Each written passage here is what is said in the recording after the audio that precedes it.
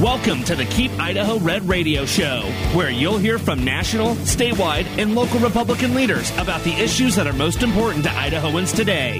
Now, please welcome Tom Luna and Vic Miller. Welcome to Keep Idaho Red Radio on KIDO 107.5 FM, 580 AM, and KLIX in the Magic Valley. We're so grateful you're joining us here this Saturday.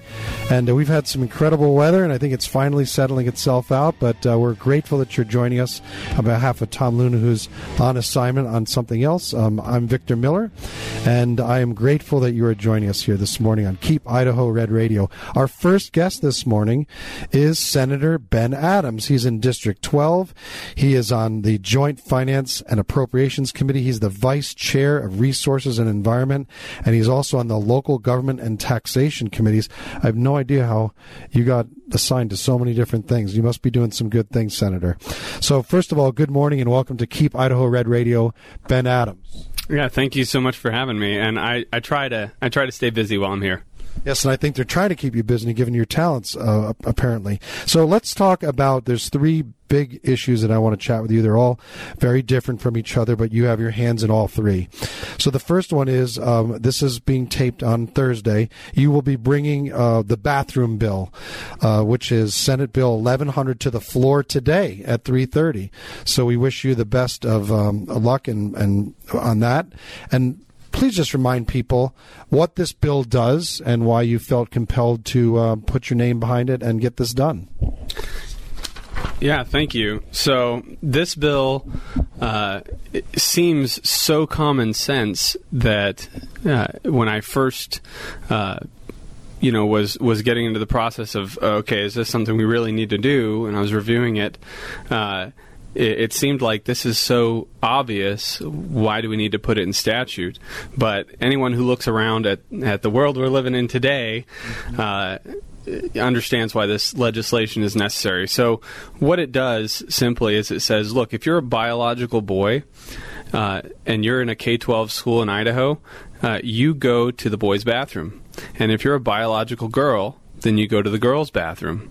And our school districts have been in this awkward position they've been put in where they're getting pressure from outside special interests to implement different policies that would allow some people to go into whatever bathroom they want.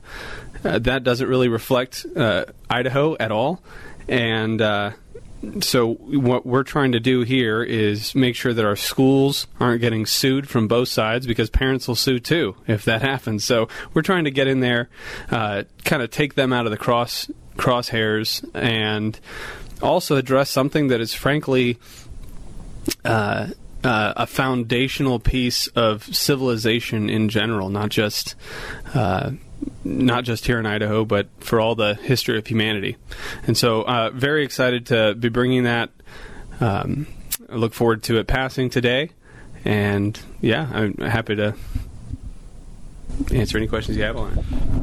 When you say that you're protecting the state or the schools from suits on both sides, so maybe talk about how this bill protects the institutions from both sides. You talk about the parents, and I think you're talking about parents being aggrieved by the fact that their kids are being exposed to the opposite sex in bathrooms. But maybe talk about how this protects you from maybe someone from the other side who doesn't agree with your biological basis on this, how this would protect our schools. Absolutely, yeah, I'll call them out. So the ACLU has decided that they're going to come in and threaten some of our school districts to implement this policy, or they'll get sued. And for some of our bigger school districts, they'll fight that till they're blue in the face. But for a small school district in rural Idaho, they don't have the capital to take on the ACLU that has, a $1 billion endowment. They don't have that capacity. And so what this does is it takes our schools out of the crosshair. It puts it up at the state level and says, hey, ACLU, if you want to sue somebody, you can come try and sue us. I feel pretty confident about our odds. Well, especially with our Attorney General, who's would obviously very much support what you're doing. Now, I want to make sure we have time for two other issues. One is you I've been watching these education bills. There's been a lot of ESA bills. One failed last week. There's 3 that were introduced. You're kind of just hanging around the rim trying to figure out what's working, what's not. And you have some ideas yourself. So even though you haven't drafted the bill or anything, give us a sense of what you think might actually work. Yeah, thanks. So I'll start by saying, ESAs have been really good in some states. They have really expanded school choice in some states like Arizona and others.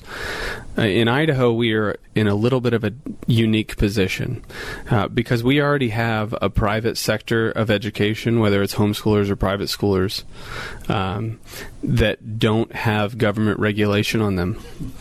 And they don't want it. I'm a homeschool graduate myself of Idaho, and I know what the history of homeschoolers in this state is. 40 years ago, we had people getting arrested for homeschooling their kids.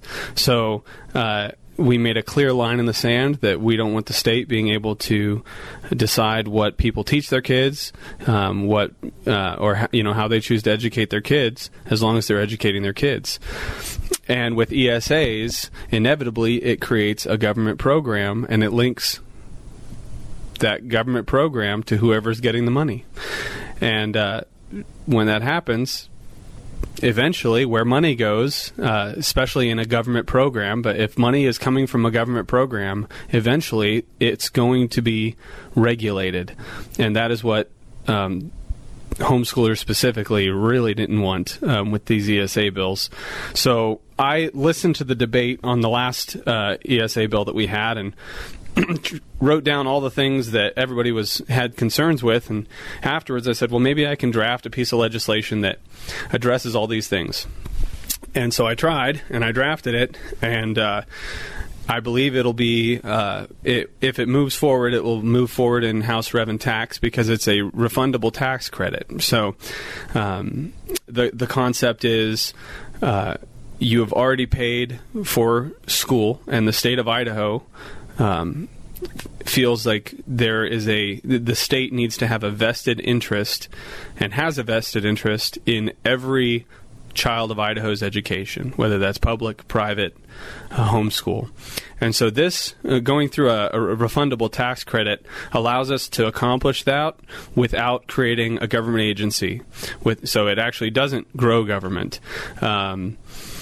The fiscal portion of it puts competition into the school systems, right? If public schools want to keep their students, now there's money out there that if someone chooses not to go to public school, they can take advantage of that. So they don't have a monopoly on the state's funds anymore, which means they have to compete. And we want our schools to compete. Competition drives up the product. So we want a good product.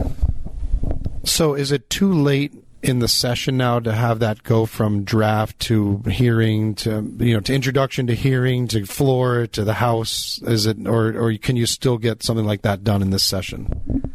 My first year in the House, I watched a tax bill go from draft to signed into law in less than 48 hours. So yes, absolutely, it can happen. Well, we'll watch that. So right now it's not even introduced at this point. Okay, so we'll watch for that. Now we have about 3 minutes, and I want to talk about something that you started last year, and we actually had you on about this specific act last year. It was called the PAUSE Act, and it had to deal with COVID and how our government reacts to it and how our private sector is reacting to COVID and the impact it's had on employees. Now it's been renamed. It's not pause anymore. It's not a yellow light. It's a red light. It's the STOP Act. So tell people about the STOP Act, what it does, and I believe that's also going to the floor soon. Yes, that'll probably be on the floor Monday. And what the STOP Act does is the same thing as the PAUSE Act.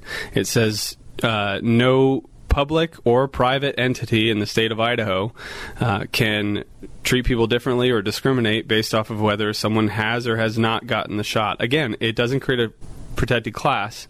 It says you can't treat people differently on this based on employment, whether it's giving services or giving access to their facilities. It does have some exemptions. We don't have anyone who receives Medicaid or Medicare dollars, the Supreme Court, we're waiting on some other court cases to see when that goes away. And federal employees, we don't have any jurisdiction over federal employees, what the federal government decides to do. However, everybody else, we do. And so this is... this last year, it went to the House, to the Senate, passed both chambers, got to the governor's office, was vetoed, and I'm just going to chalk that up to the topic being a little bit too hot at the time. At that time, it was the vaccine's good or the vaccine's not. That's not the point of the bill. The bill is to say, look, COVID happened, and we watched the authority of government to mandate get pushed out into the private sector. And, if you don't like the state, mandating things for you, then you probably hate your employer doing it. It's very sacred. What you put in your body, that's your decision. And so this just makes sure that in the future, we don't make the same mistake again. Well, we thank you very much, Ben Adams. We'll be watching for that STOP Act. And by the way, please join us for the next segment. We're going to talk, Governor Otter is going to be talking with Tom Luna about the legacy of Governor Batt. So we'll be right back with Keep Idaho Red Radio. Thank you to Ben Adams, Senator Ben Adams. We'll be right back.